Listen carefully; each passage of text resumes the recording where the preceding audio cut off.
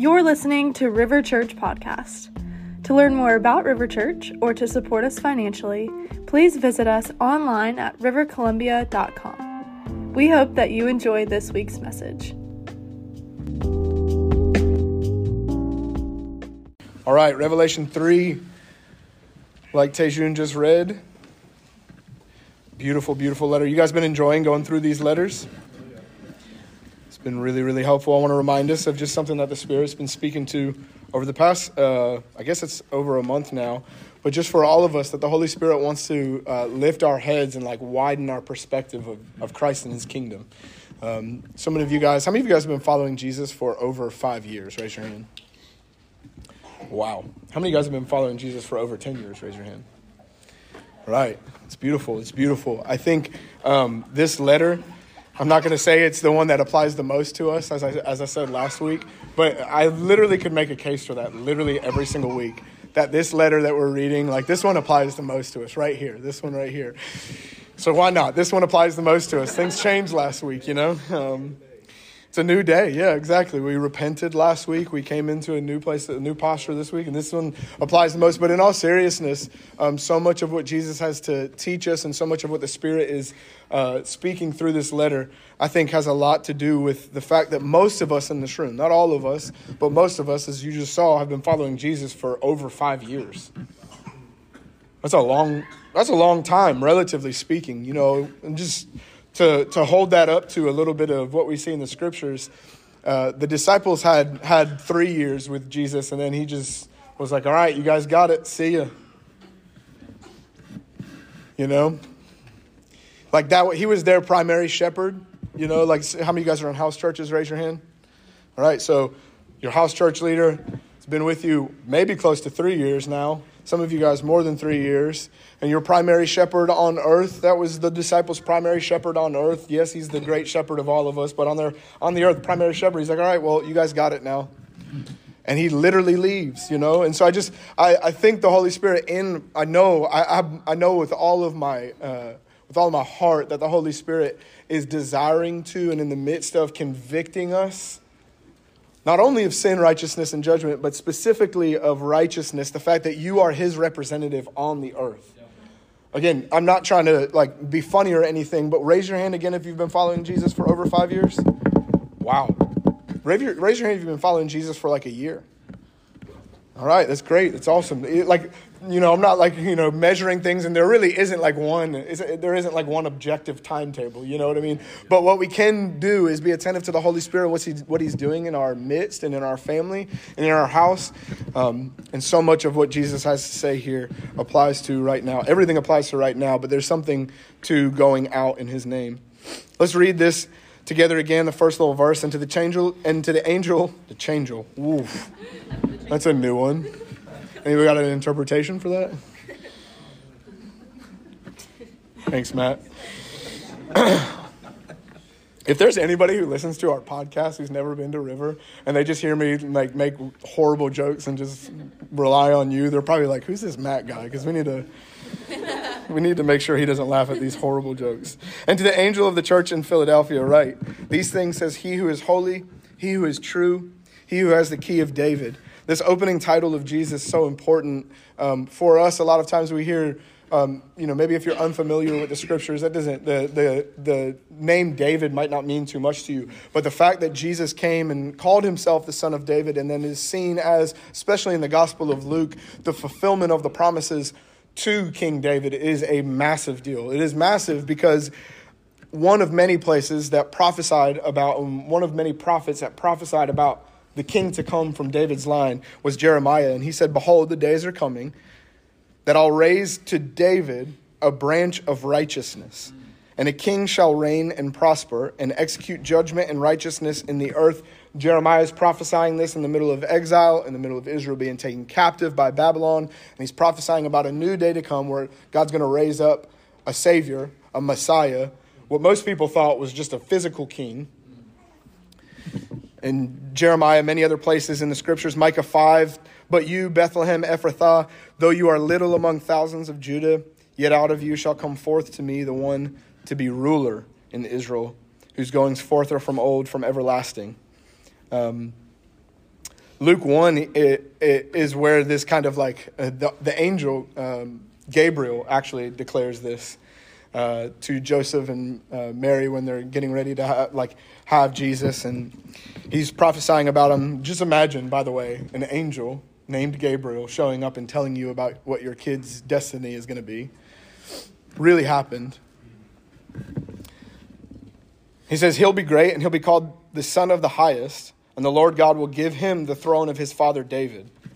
Joseph, Jesus' dad, of the line of David. And so Joseph and a Jew in that day would know what that means, the line of David. It's the same reason why when Jesus was talking about the Sabbath and he calls himself the Son of David, that a bunch of Pharisees just absolutely lost it and got angry with him, is because he's claiming to be the Messiah to come. That name, that phrase, Son of David. And so this opening title here is so significant. These prophecies about the Son of David that would come. David did his best. The King David did his best to unify Israel, but he was faulty, and his sons, many of them were faulty. But the prophecy about his son to come, the Messiah to come, was that he would have a kingdom and he would rule forever. And of that kingdom, there would be no end. I think it's good just to, before we jump deeper into this, to note and remember that Jesus is king. It's an election year. That's not why it's good to remember that Jesus is king, but it is an election year, and you do need to remember, if you call yourself a believer, you belong to a government that reigns above every other government. And that's not hyperbole, that's not like allegorical language, that's the spiritual reality that you have been plucked from the pit of death, the ruler of sin and darkness. You now call Jesus Lord of Lords, King of Kings, and he is the king that rules our government, of which, as Isaiah prophesied in Isaiah 9, there will be no end. His government. It's sovereign over all the rest. One day, all of the kings, presidents, whatever the word is to describe a political ideology's supreme ruler, all of them will bow their knee to Jesus, whether in willing submission or in mourning submission. That's the promises in Philippians 2. That's the promises throughout Revelation. This is the reality. And Jesus is just a king that does things differently. He didn't come to earth and then demand that every king come under his lordship. He came and gave himself to every king, and not only every king, but every nation and every human.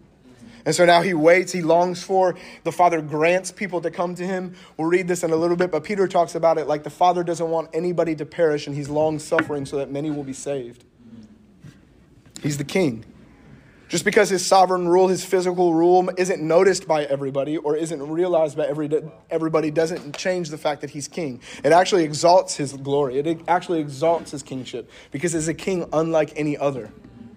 He doesn't force people to follow him. He doesn't force everybody to get with the program. He keeps giving himself. He keeps sending his spirit. He keeps sending his servants. He keeps sending his church into his world to bring people into his kingdom before he once and for all judges the world. He's the king. He goes on in this, and he says, as he says to a lot of the churches here in present-day Asia, he says to them, hey, I know your works. And I just want to remind us that Jesus, the message of the gospel, we'll get back into the covenants one day. Like a year or two ago, we went through the covenants of the scriptures, the different covenants that God's made with man. But the first covenant, one of the first covenants in Genesis, is that God has desired to co-labor. The best word to describe it is that Yahweh, the God of the Bible, the beginning and the end, has created earth, and he's created humanity to dwell on earth, to rule and reign over his creation, to co-labor with him. Very simple, beautiful covenant that God doesn't desire to rule and reign over us in a demanding fashion, but he desires to come right next to us. He makes mankind, puts them in the garden and says, rule and reign, to come right next to us, to have fellowship with us because his heart is after that. And that we would fulfill our call to rule and reign with him. Another way to say this rule and reign, these words in the Hebrew language, is basically co-labor. That we would co-labor with him as tenants, as servants in his good earth and his vineyard. We would steward it. And so for the beginning of the scriptures all the way through Jesus' time, this idea of work is not a punishment. Work is a blessing. It speaks to the fact that you were made in God's image to fill the world with fruit. You have a creative power within you. You have a driving force within you. The only thing that made work any bit of not a blessing was the curse. You had to work for everything you had instead of living in what God gave you. And so Jesus, to all these churches, he just says, I know your works. And I think it's so comforting just for all of you guys who have been following Jesus for some time, and maybe just in this past season of life. And, I don't know what this past season of life means, but you're really starting to be a witness for the Lord in the earth, really truly starting to be an ambassador for Christ in your family, in the earth, in your workplace, literally talking about Jesus, trying to serve people, trying to love people, trying to heal people, trying to cast out demons, the whole 9 yards. You're actually trying to do that. And I think it's so important that you hear Jesus say, I know your works, so that you don't hunger for somebody else to know your works. We have a really, really beautiful family. The Lord's just graced this body of people with so many beautiful shepherds, so many beautiful followers of Jesus, so many great friendships that are centered around Jesus. And it's amazing and it's awesome. But something that we have to make sure our heart stays alive to is the fact that Jesus sees everything we do and he knows our works. And that is just so amazing, so exciting. It fills my heart with peace, and it satisfies every bit of the orphan in all of our hearts that needs to be recognized for what we do. One of the things that destroys moves and works of God, destroys it, derails it, hinders it, is people starting to want to have other people recognize what God's doing in them. And Jesus says, I know your works. He later talks about the synagogue of Satan, which again, we'll get to here in a moment. And he says, basically, don't worry about them. I'll make them come and worship at your feet. And all they're going to know is that I loved you. They're not going to know how well you do things. They're not going to know how disciplined you've been. They're not going to know how you got your theology straight and you've been such a better student of the word than them. They're just going to know that I loved you.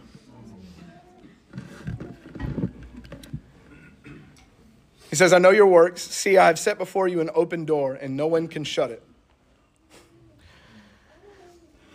Jay was prophesying about this morning. And it's not like it took another person prophesying about it, but praise God he did. But the Lord is sending us out. I don't want to go too deep into right now the beginning years. I don't think it's a day to really testify of the beginning years of River, but I do want to speak to a couple of things and just to kind of put into perspective where we find ourselves. Again, if you're here for the first time, all that kind of stuff, I hope you stick around and follow Jesus. But I want to speak to the heart of our family right now. The first couple of years, we started River. I was a pastor at New Spring, came out of New Spring, felt the Lord call me out of New Spring, submitted that to the leadership, stayed there for another year, and then was given permission to leave at the right time. Needed to hand off student ministry to somebody, because you don't just hand off a student ministry to somebody who doesn't want it. So I leave pastoring in a student ministry and then a young adult ministry, go into River. And when River began, it was on the back of a couple of different prophetic words, all these kind of things that the Lord was speaking into my heart. Again, today's not really the time to go into much of that. But when River began, one of the things that the Lord was so clear about was, the first time I heard it, I was like, man, I really need to practice hearing the voice of the Lord, because that surely can't be it. I remember he told me so clearly, just gave me this deep sense, and it just kept coming up in my heart over and over and over and over again for about a week straight. Invite no one. And I was like, all right, I really wasn't. Alden and I, he was the pastor I was submitted to at that time. He was the one who shepherded my soul at the Columbia campus. We had this conversation where what I had seen happen with a lot of church plants, especially in the same region, was that person A goes and plants a church over here, and then everybody who's disgruntled at the church that they were at goes over there, which is a lot of people usually. People have opinions, me too, right? And then what happens is you go and plant the church over here, and everybody disgruntled. You have this open door for everybody. And so person A who plants a church has these vision nights. And everybody who's disgruntled comes, and they come around for maybe 2 or 3 months, but then they find out that person A is not Jesus in the flesh, and they have flaws too, and then they find out things that they don't want there, and then it just becomes this weird game of church hopping. And before the Lord had even spoken to me about not inviting, I wanted to plant a church in integrity for the glory of God only, not so that people would come. And so we just didn't invite people for a period of time. that definitely came with its fair bit of misunderstandings and accusations, and that's just part of it. When you hear the voice of the Lord, when he calls you to something, it really doesn't matter what anybody else has to say about it. It's just he said, don't invite anybody. And I was like, for how long? He was like, just don't invite anybody. So that meant until he says otherwise. And so the Lord told people, I remember Josh Hanna, he's not here today. Lord bless him and his family. They got some kind of bug. But I remember like a year before, I didn't even know River was starting. A year before River started, we're at like some worship night, and Josh Hanna comes up to me. He's like, hey man, the Lord just told me whenever you go do what you do, we're going to come with you. And I was like, I don't know who you are and what is that? And again, you guys know Josh Hanna will just come up. He kind of like, whenever the Lord tells you what you're gonna do, we're just gonna come with you. And I'm like, okay, weirdo. And then like a year goes by, and like sure enough, like I'm stepping into this next season of life, and then the Lord speaks to a few people, and that's how we stepped into River. That happens for a couple of years, and then how many of you guys were here? The Lord brought like basically in like two separate waves people into our family, which is kind of how we I know people have come in different ways, and it's beautiful, thankful for all of it. And honestly, the fear of the Lord hits me when people come in. So it's kind of weird for me to say I'm thankful you're here, because that puts it's like, no, I want to serve you the best I can. You're not like doing something for me by being here. It's like when you come, I'm like, gosh, we got to figure it out, boys. We got to figure out how to serve them. Families, we got to figure out how to serve them. So it's less like, thanks for being here. It's more like, thanks for making my job harder, And so we, first couple of years in that place, and it was beautiful for 1,000 reasons. Again, I could just go off and testify about a million things. And then how many of you guys were here when Ken preached and shared a word? Yep. Okay. A few of you guys, are you just not raising your hand? All right. I know sometimes we do the raising hand thing a lot, so it's fun to stay engaged, So Ken preaches a word, and I didn't know half of I knew what some of Ken was going to preach, because he's a spiritual father in my life. He shared a lot of those prophetic words, and I've heard them, but I had zero clue about the fact that we were stepping into a new season where we're going to be coming out into the open more. I was like, news to me. Thank you, God, for telling me too. So that's where we are, and there's an open door in front of us. And I just want to very clearly announce, very clearly remind us that where we are now is a place where there is an open door in front of us. And he is not just wanting for us to wait and see who comes to know Jesus. It's not about, by the way, it's not about people coming to River. People will come to River hopefully because of his presence being here. And if his presence is here, they will come. But it's not about people coming to a church. It's about you and I stepping through an open door to go to them, to tell them about Jesus. One of the things that was so fundamental to those first couple of years, and that we'll have to come back to over and over and over and over and over again, was when the Lord put this very clear, don't invite anybody on my heart. He said, your house needs to be about this one thing for a very long time, if not forever. It needs to be about people coming in on your homes before the house. And that has to be the general rhythm of how things go. In other words, I need to be willing to meet people that I'm wanting to tell about Jesus, share the gospel of the good news of Jesus with, the glory of Jesus with. I want them in on my homes before I just give them a default invite into a gathering on a Sunday. I'm not saying there's anything wrong with saying come to a gathering. I did that this week. I was on a group text with a bunch of people I didn't know. So I was like, good chance to tell people about Jesus. So told them about Jesus. Some alumni game. I was like, here we go. I have Matthew sent it to me. I was like, got none of these numbers. I can't go to the alumni game, so why not tell them about River and Jesus? I don't know. It was, and so, but I'm not saying it's wrong to invite people to church. It's so important that we have a heart that is pure about wanting people to know Jesus. And you understand that it's not one pastor's job to tell people about Jesus. Jesus says, whole of Philadelphia church, I've put an open door in front of you. It's a Christian's job. It's a saint's job. By the way, it's not even I know we don't consider it a job. It's a blessing. It's an honor. It's an absolute, don't let that language become something you're like, ooh, blessing and honor, yeah, whatever. No, it's seriously, it is a blessing and an honor to be a saint of the Most High. He's put his word in your mouth.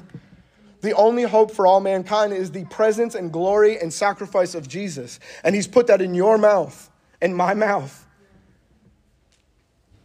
It's amazing. You don't know how to say that? Just open your Bible and say what they said. It's things like the time is fulfilled. Kingdom of heaven's at hand. Repent and believe in the gospel.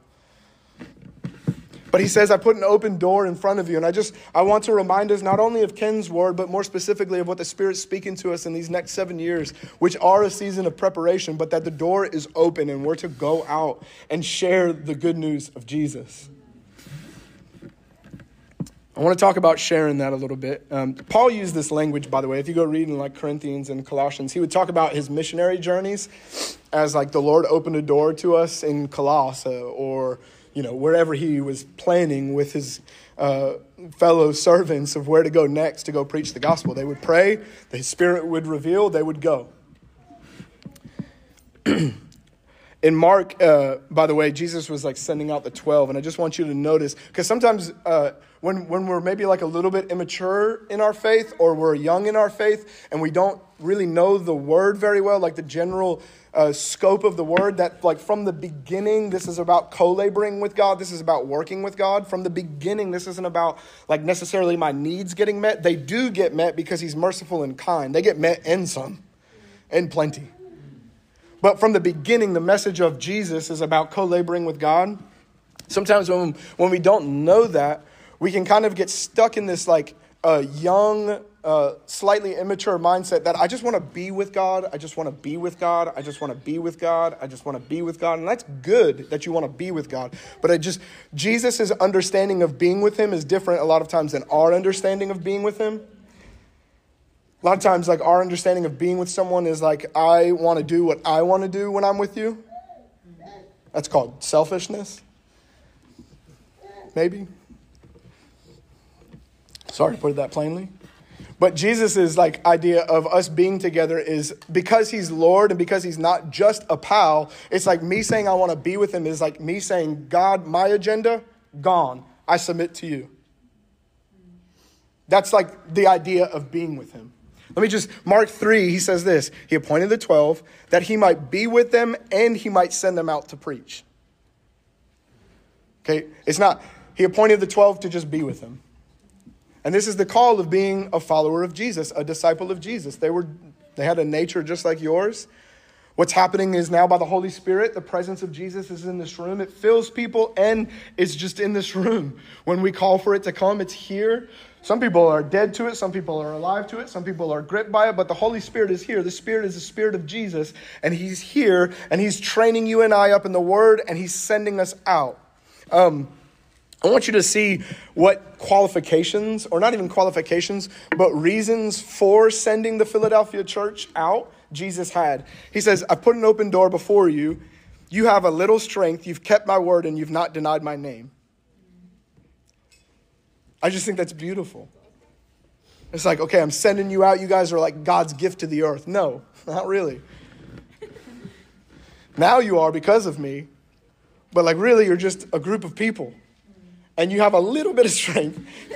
And I think that's funny that he just says like, you guys, that word strength is power. It's dunamis. It's another word that describes the power of the Holy Spirit, the presence of God amongst and in a people. So he says, you guys got a little bit of that.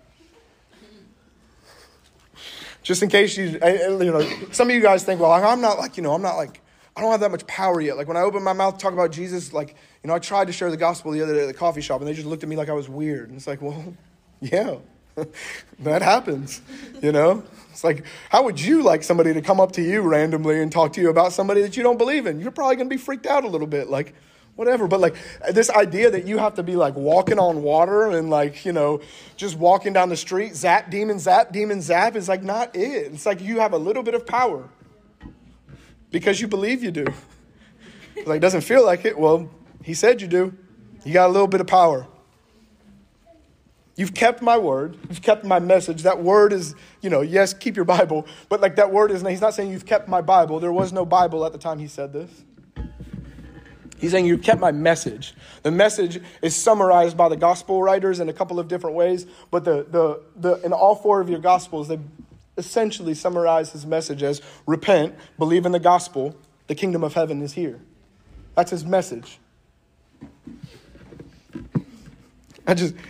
The last thing that he says that they have is that they've not denied his name. So they've got his power, his word, and his name. I don't need anything other than that to start going out in his name. Not a single thing. It's exciting to me.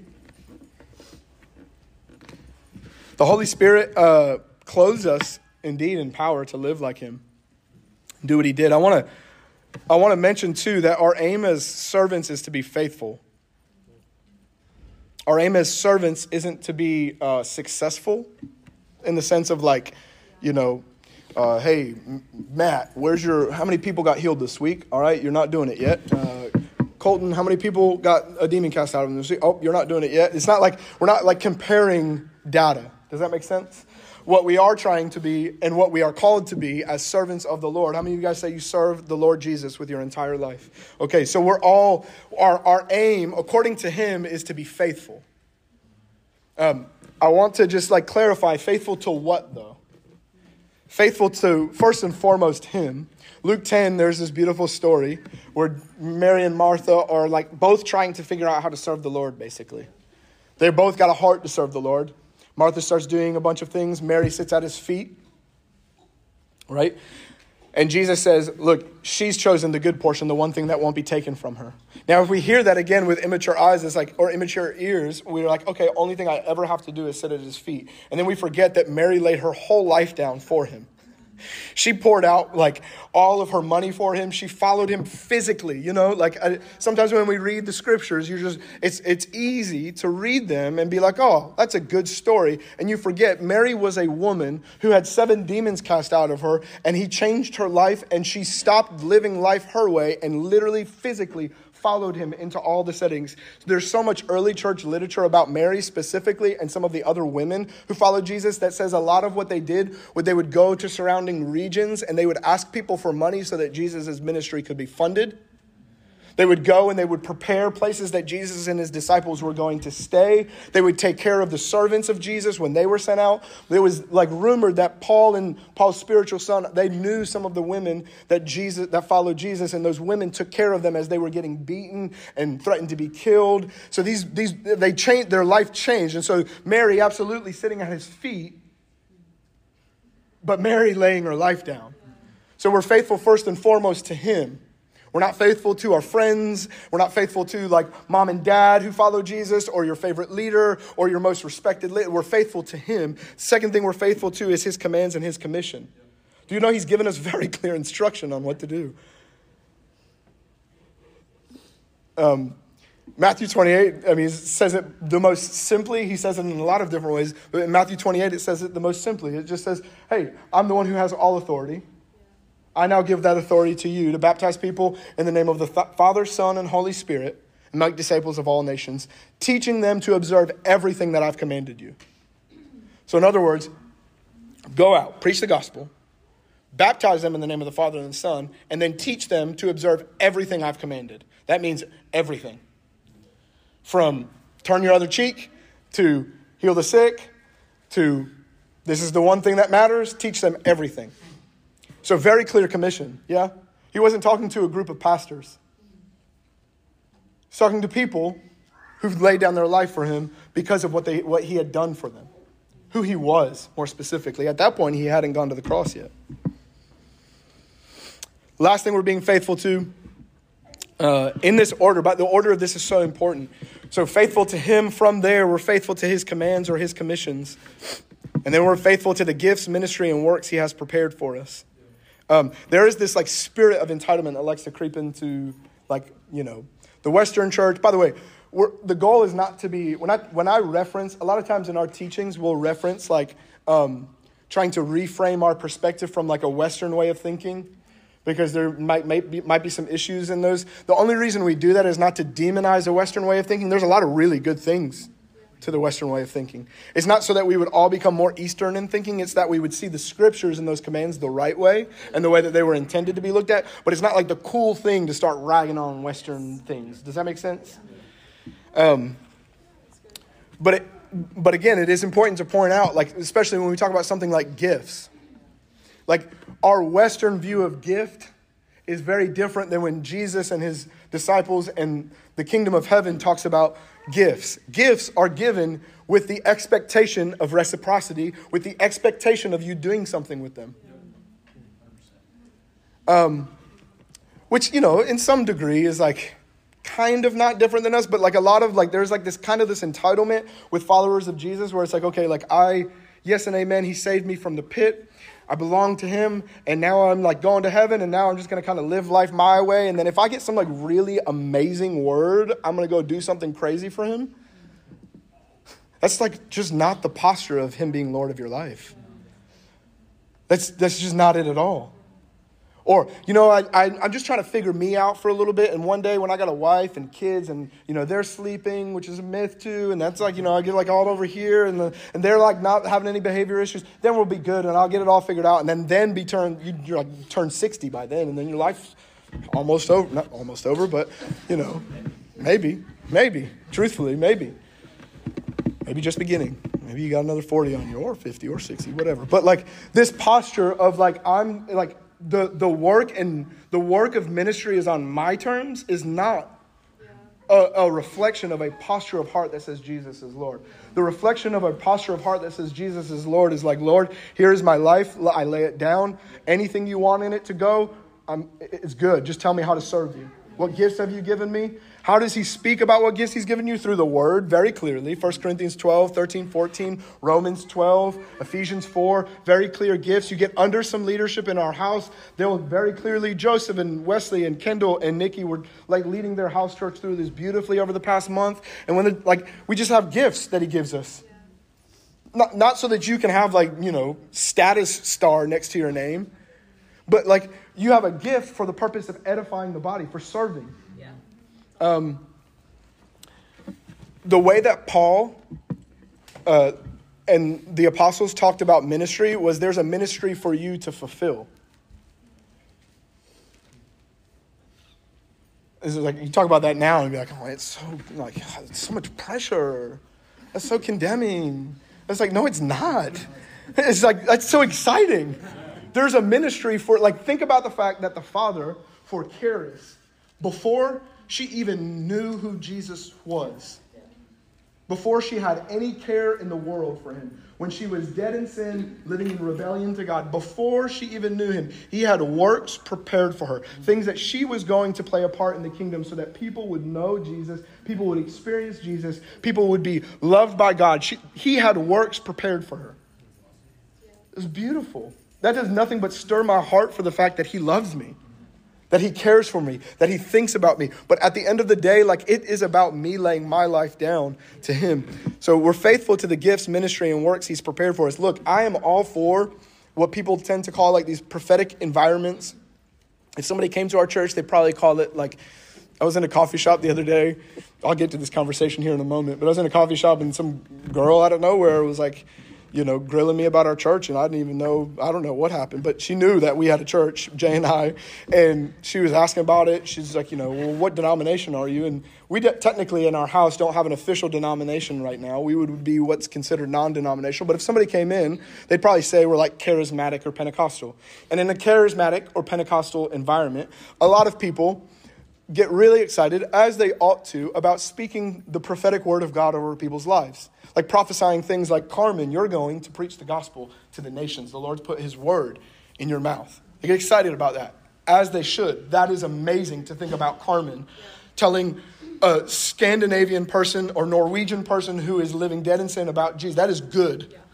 That's amazing that they would hear the gospel. Wow. But here's what ends up happening is that starts to just be treated frivolously and go do that and go do that. And they're just no, that's scary, Carmen. And we're here to help you with it. We'll talk to you about that. Katie and I were talking about that this week. We're going to come alongside you in that. There's equipping to be done. That's my and our responsibility. But it's both beautiful and scary. It's there's these works, this ministry. Some of you might wonder, well, what's mine? Start asking him. Just literally ask him and he'll tell you. I promise you. You're well, I asked him and I didn't really hear anything. Just keep asking. I would think I was just by no means have I followed Jesus perfectly. Good Lord, I have not. But one of the things that I was just naive enough to believe when I started following Jesus, because I didn't have any church background, was that Jesus wanted to use me. I was all right, so just go start preaching the gospel the best I could in different ways.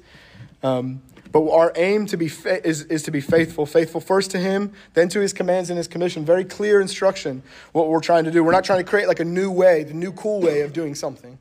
It's like he's told us how to go about these things. Get hungry for his word and learn it, The gifts and ministry and works he has prepared for us.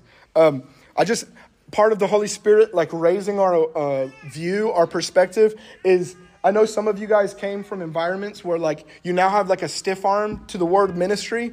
Like you treat it as like this like thing that like, that's just like, I'm going to preach the gospel with my life, brother. And it's like, okay, well, that's awesome. You're called to do ministry. And I get why that was weird for some of us. Maybe you had an idol of ministry in a past season. It's time to just put that away and just understand that there is a ministry that God has placed on all of your lives, works that he has for you to do. And we got to get hungry for his word, hungry for his presence, and learning how, hungry to get under leadership, to be shepherded into how we live in that day to day, and it actually lasts. There's an open door in front of us. Don't hear what I'm saying as much as you hear like Jesus saying there is an open door in front of you. An open door in front of you is him telling you that you are his chosen people, his royal priesthood, the ones that carry his name, carry his glory to go out. And it absolutely will change and ruin our lives continually. He goes on to say basically that something stands in their way, and I think it will stand in everybody's way in every generation, and that's a synagogue of Satan, which in a literal sense simply means those who accuse you. I want to tell you about this scenario recently, a little bit of a story, and I like hesitated even to like share this, but I felt like it was important, and I think you'll see why. The other day, sitting at a coffee shop, Drip, because Drip's the best one in Columbia. And I'm sitting there at Drip and reading the Bible, talking to Jay. Jay sits down and he's, just, bebopping around, full of joy. Like, it's just like, man, just full of Jesus, seriously. And so we're like talking about the Lord a little bit. And I had like mentioned something about something I was reading that I thought was funny. And when you like walk into a coffee shop and you can like tell someone's like staring at you? It's like, do I know this person? Do they know me? Do I need to like make an introduction to like break this weird ice? And it's like, I just decided maybe this is not what I should have done, but I was like, I'm just going to ignore it. So I went and sat at the other end of the like coffee shop and sit down, and she comes and sits right next to us. And I was like, well, this is getting more awkward. And so Jay and I start talking, and she just kind of like jumps in the conversation like she knows us. And I'm like, well, all right. She's like talking about the Bible with us, and she starts asking me questions about what I do. I say like, I'm a pastor. She's like, oh, you're a pastor of what church? Tell her what church. And, this is what I was referencing earlier. I tell her like she asked what denomination, say non-denominational. And she goes, those non-denominational pastors, they thrive, no accountability. And I was like, all right, yeah, I'm sure they might do that. And so I try to roll with it, because she could say whatever she wants, And so we're talking a little bit more, and then she basically was like, so you're a pastor? And I was like, yeah. She's like, have you gone to seminary? And I was like, no, but I do plan to like study the word for the rest of my life. Like I love it, what seminary offers people, but I just haven't felt like the Lord's called me to do that. I want to study the word like of my own accord in some sense. And she was like, you're a pastor with no seminary training. You better get on that, buddy. And she just walks away. And I was like, she's not wrong. Most people, that's 100% true. And the reason I tell you this is because if that interaction provokes me to anger and bitterness towards her, that reveals something about me and my heart, not her. And I want you to understand, some of you guys haven't had to experience much opposition, much accusation. If you go into an open door, you will experience accusation from everyone from your mother, friend, best friend, random person who I think knew me. I don't know. Maybe she just has a prophetic word, and I would love to, if it's the Lord talking, she needs to tell me so I could do what she was saying. But this accusation, this synagogue of Satan is what Jesus says. He calls it a synagogue of Satan. Now we can get kind of caught up in the language there, and he's literally just saying this company of people who accuse you. Jesus in Matthew 10, just so you know that this isn't it's so important that you know and consider the cost of following Jesus, that there is no such thing as somebody who follows Jesus who does not get accused. No such thing. A disciple is not above his teacher, nor a servant above his master. This is in Matthew 10. You don't have to flip there, but Jesus is sending out 70. He says, it is enough for a disciple that he be like his teacher and a servant like his master. If they called the master of the house Beelzebub, which Beelzebub means prince of demons, how much more will they call those of his household? Therefore, do not fear them, for there is nothing covered that will not be revealed, and hidden that will not be known.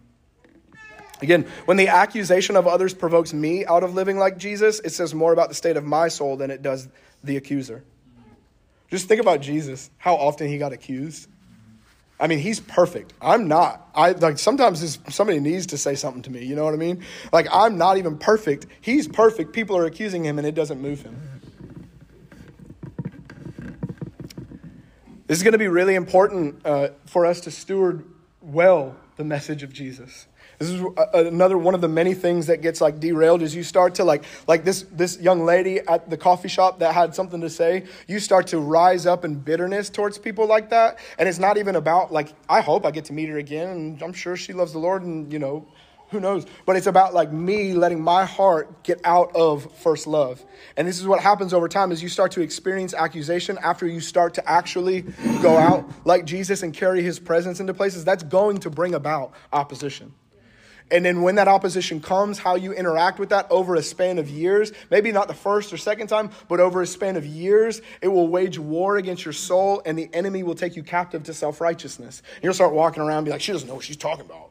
And it's like, maybe she's just trying to help people because she's seen some churches, really steward things poorly. And she's not that wrong. That's the posture that we're to have. And that's the posture that as we go into this, when Jesus is talking about, the synagogue of Satan, I'm going to make them come and worship at your feet. And all they're going to know is that I loved you.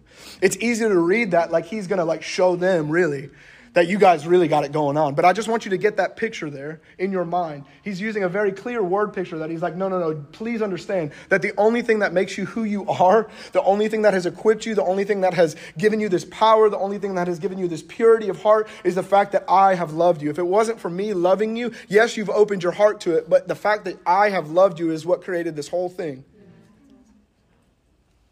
It's just a beautiful place of humility to live. Then you don't have to try to not see yourself different than somebody who accuses or opposes you or the message of Jesus. You just actually know that you're not that different. Two people being loved by God.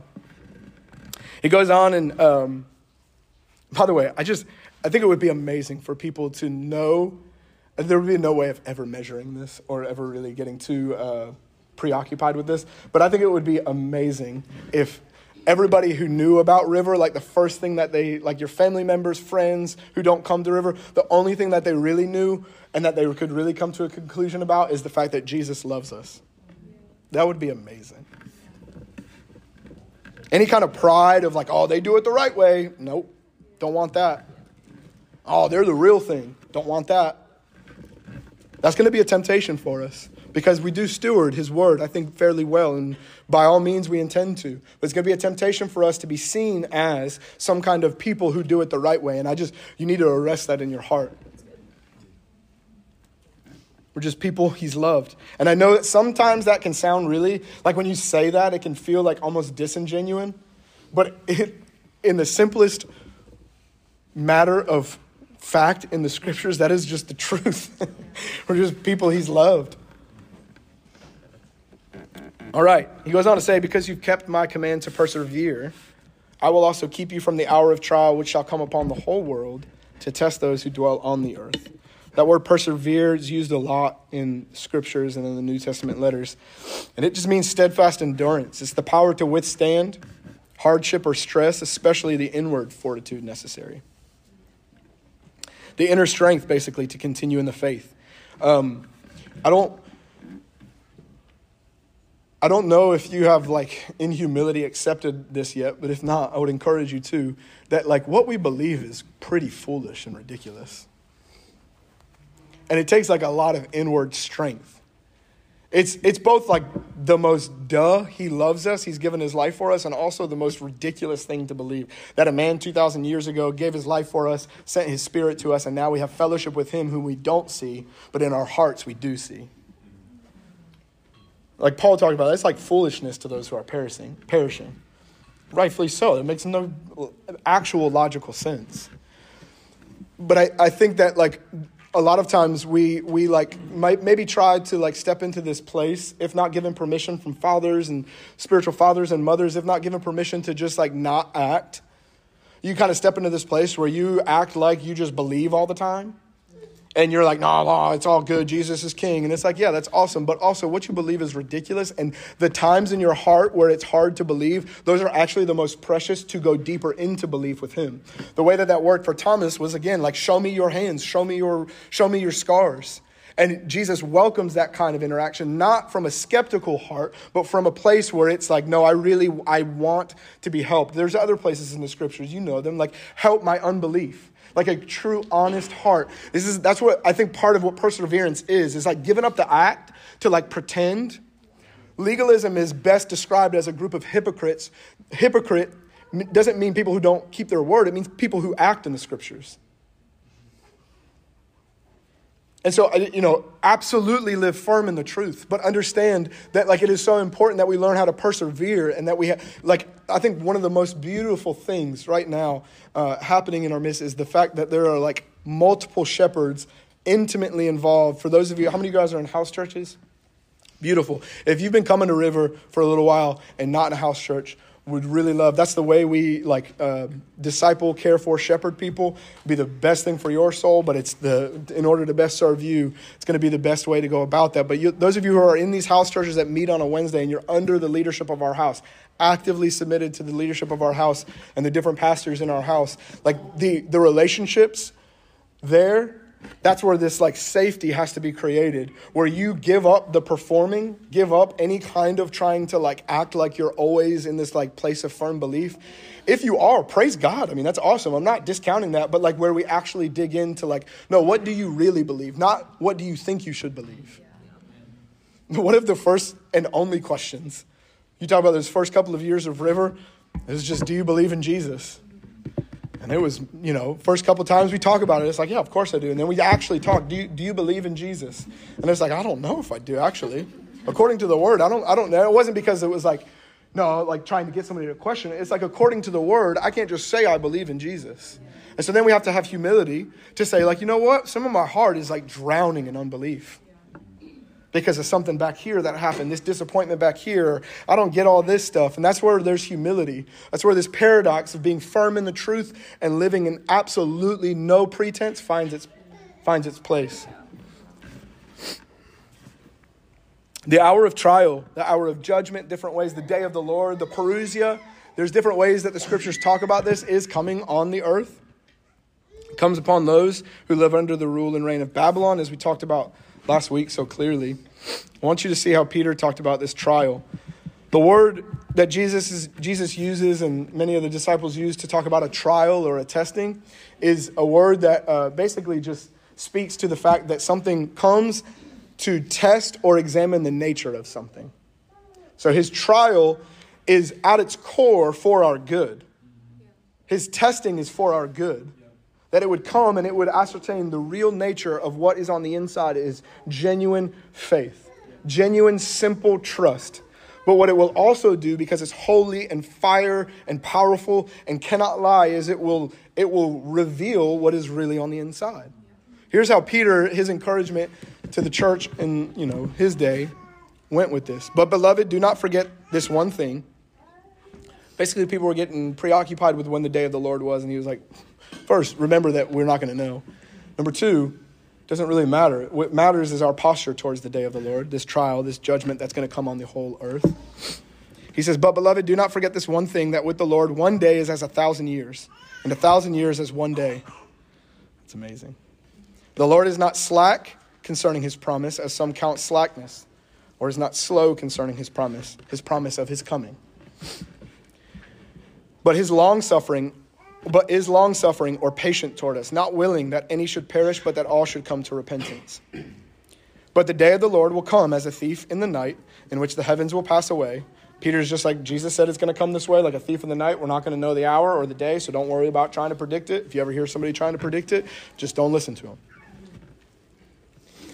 in which the heavens will pass away with a great noise, and the elements, by the way, the heavens passing away with a great noise, that just means the skies will pass away with a great noise, and the elements, that means the earth will melt with fervent heat. That is terrifying and wild and true. Both the earth and the works that are in them will be burned up. Therefore, since all these things will be dissolved, what manner of persons ought you to be in holy conduct and godliness? So in other words, because that's going to happen, you should act like this. You should be like this. You should live like this. Operate in holy conduct and godliness, looking for and hastening the coming day of God. Hastening means like welcoming.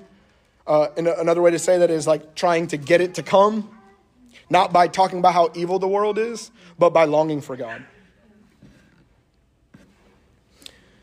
Because of which the heavens will be dissolved, being on fire, and the elements will melt with fervent heat. Nevertheless, we, according to his promise, look for new heavens and a new earth in which righteousness dwells.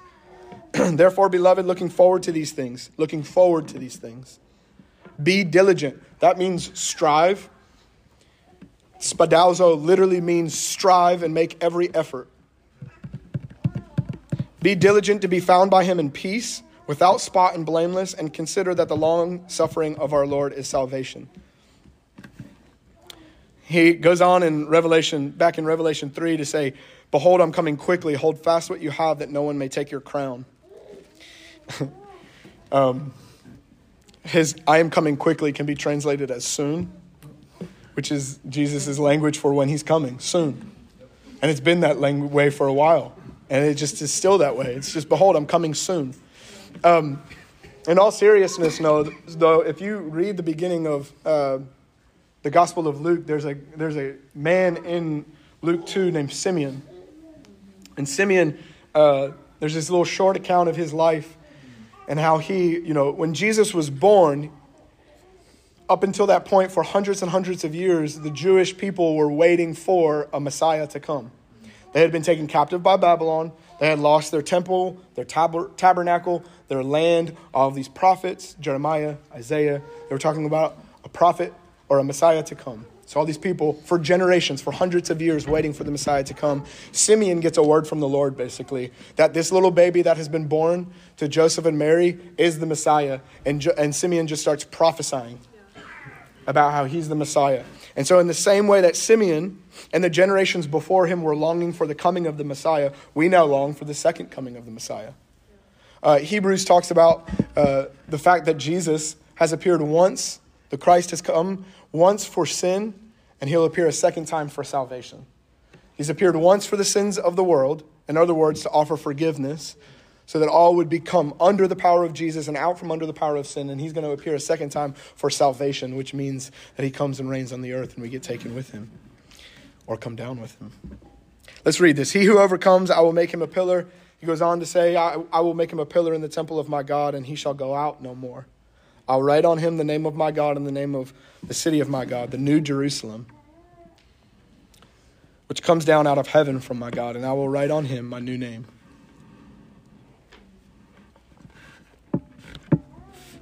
Gosh. So he who overcomes, the promise is for those who overcome, not for those who have prayed a prayer, not for those who have good intentions. He who overcomes,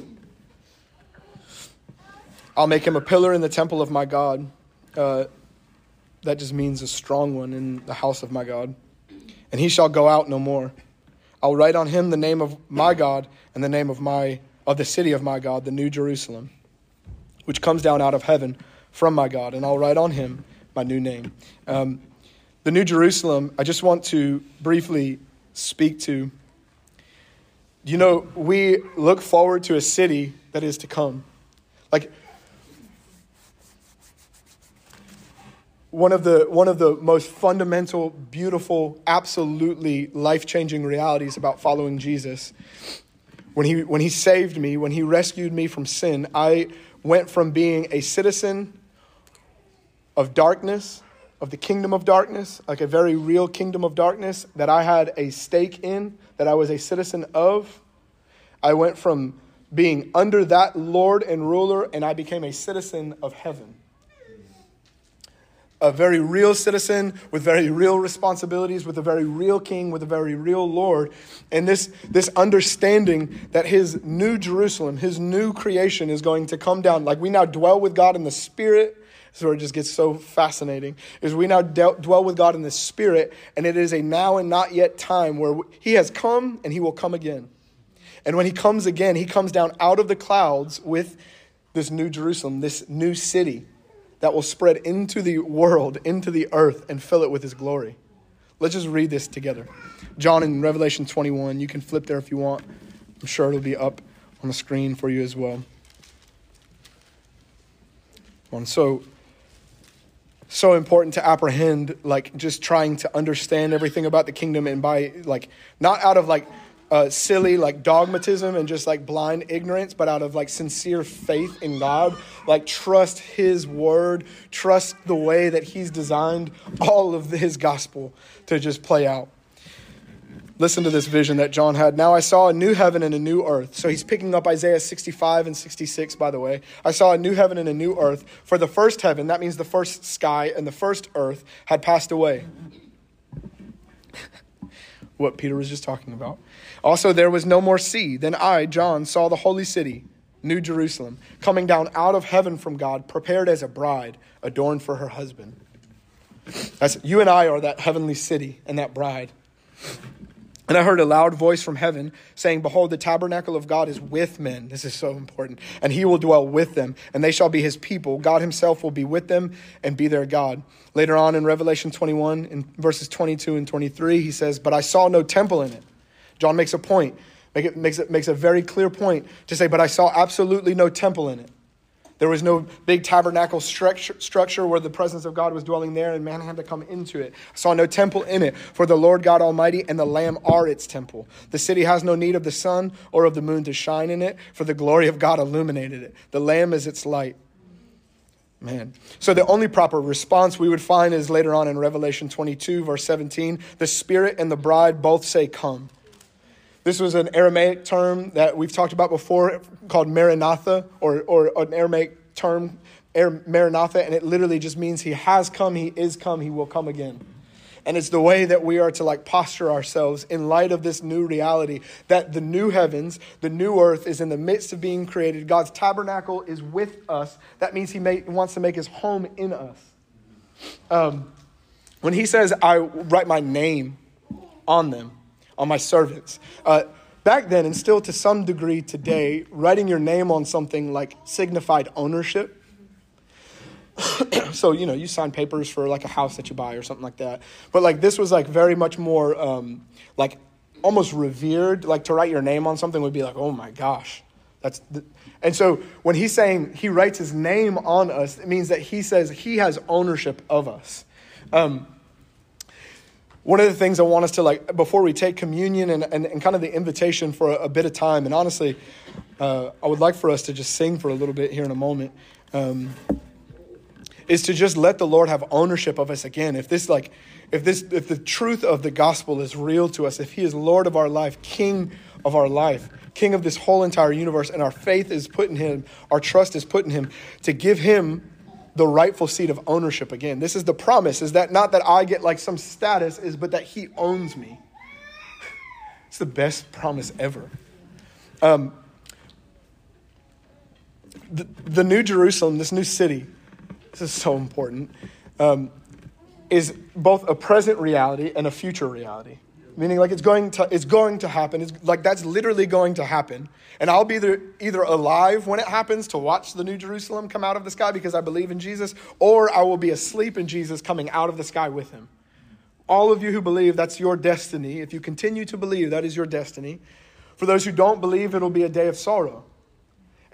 But what's so beautiful about this is that according to the scriptures in different ways, and we don't have time to go through all of them, but where the Spirit of the Lord is, there is freedom. Behold, all things are new. The new creation is here. He's made it new. For Paul and the apostles, the new creation began at the resurrection of Jesus. The new creation doesn't begin on that day.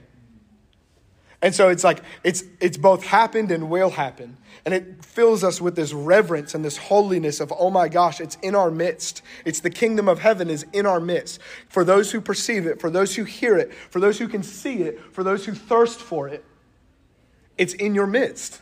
The New Jerusalem, the heavenly city. He appears and he returns. I can long for his appearing and I can hasten his return. I really believe that with all my heart, that I can live in a way where I absolutely long for his appearing. What do I mean by his appearing? I mean, we're in a room together and I I cannot tell you how much I just so absolutely despise and loathe any kind of notion of getting in some kind of Christian routine just to do things. I long for his appearing. And if that's not why you show up on a Sunday, I just want to encourage you to repent and just come into this place longing for him to appear. You're like, that's ridiculous. Absolutely, it's amazing. And it happens. He appears and he knocks people out in their glory. He heals people. He rescues people from sin. Like, if we're not longing for that, what are we doing? We've got nothing new. We're longing for his appearing. And all of this are things that minister to his heart, that satisfy and please and really honor his heart when we teach the word and preach the word. But we can live in a way, not just on a Sunday. I would take that back even more. Like, a lot of times this will feel like an act, like you longing for his appearing on a Sunday or in a gathering, because in your own life, there's no longing for his appearing. I mean, like, just think about how amazing your life would be if you longed for his appearing. It would be full, no doubt. And it would be so not what you think it would be. But it will be amazing. If you woke up longing for him to show himself to you and the people around you every day. Longing. What does longing mean? It means literally groaning, intensely, absolutely full of hunger going after it. Longing for his appearing doesn't mean wonder if he'll show up today. Poor old me, haven't gotten a word from God recently. It's no. Waking up longing. He fills those who are hungry. Hungry. The promise in Revelation 22 is for anybody who thirsts. In other words, if you don't thirst, it's not coming to you. Not because he doesn't want to, but because he can't. He doesn't force himself in. It's so beautiful. But this coming of the Lord, it's the word parousia, and it can literally mean the act of appearing in an event or place. He just shows up. I don't know. Have you ever been in a room? I hope if you've been coming to our church, you've witnessed this. Have you ever been in a room where it's oh, he came? Yeah. There is no, it wasn't the song. It wasn't a preaching. It's just he came. Have you ever in your own life, just sitting, 2 weeks ago, I'm sitting in the secret place, sitting with the Lord. And I'm just honestly, I'm just kind of indifferent to some degree, but I'm hungry. I don't know how both of those things could be true at the same time, but I could feel some indifference and just going through the motions. But I felt this conviction to just be hungry for his presence. So just start hungering. Weird to be in a room by yourself hungering for the Lord. And he just came. And he just reminded me, I don't have time to tell you of all the things he reminded me of and showed me. I have a journal I could show you. I probably wouldn't show you because that's just me and him. But and maybe it'll be you one day, I don't know. But listen, he appears.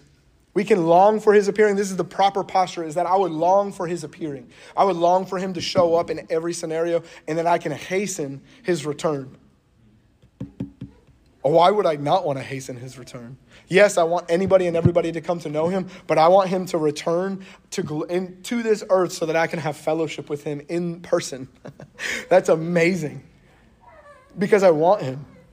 I enjoy him. I love him. Why would I not want him to come?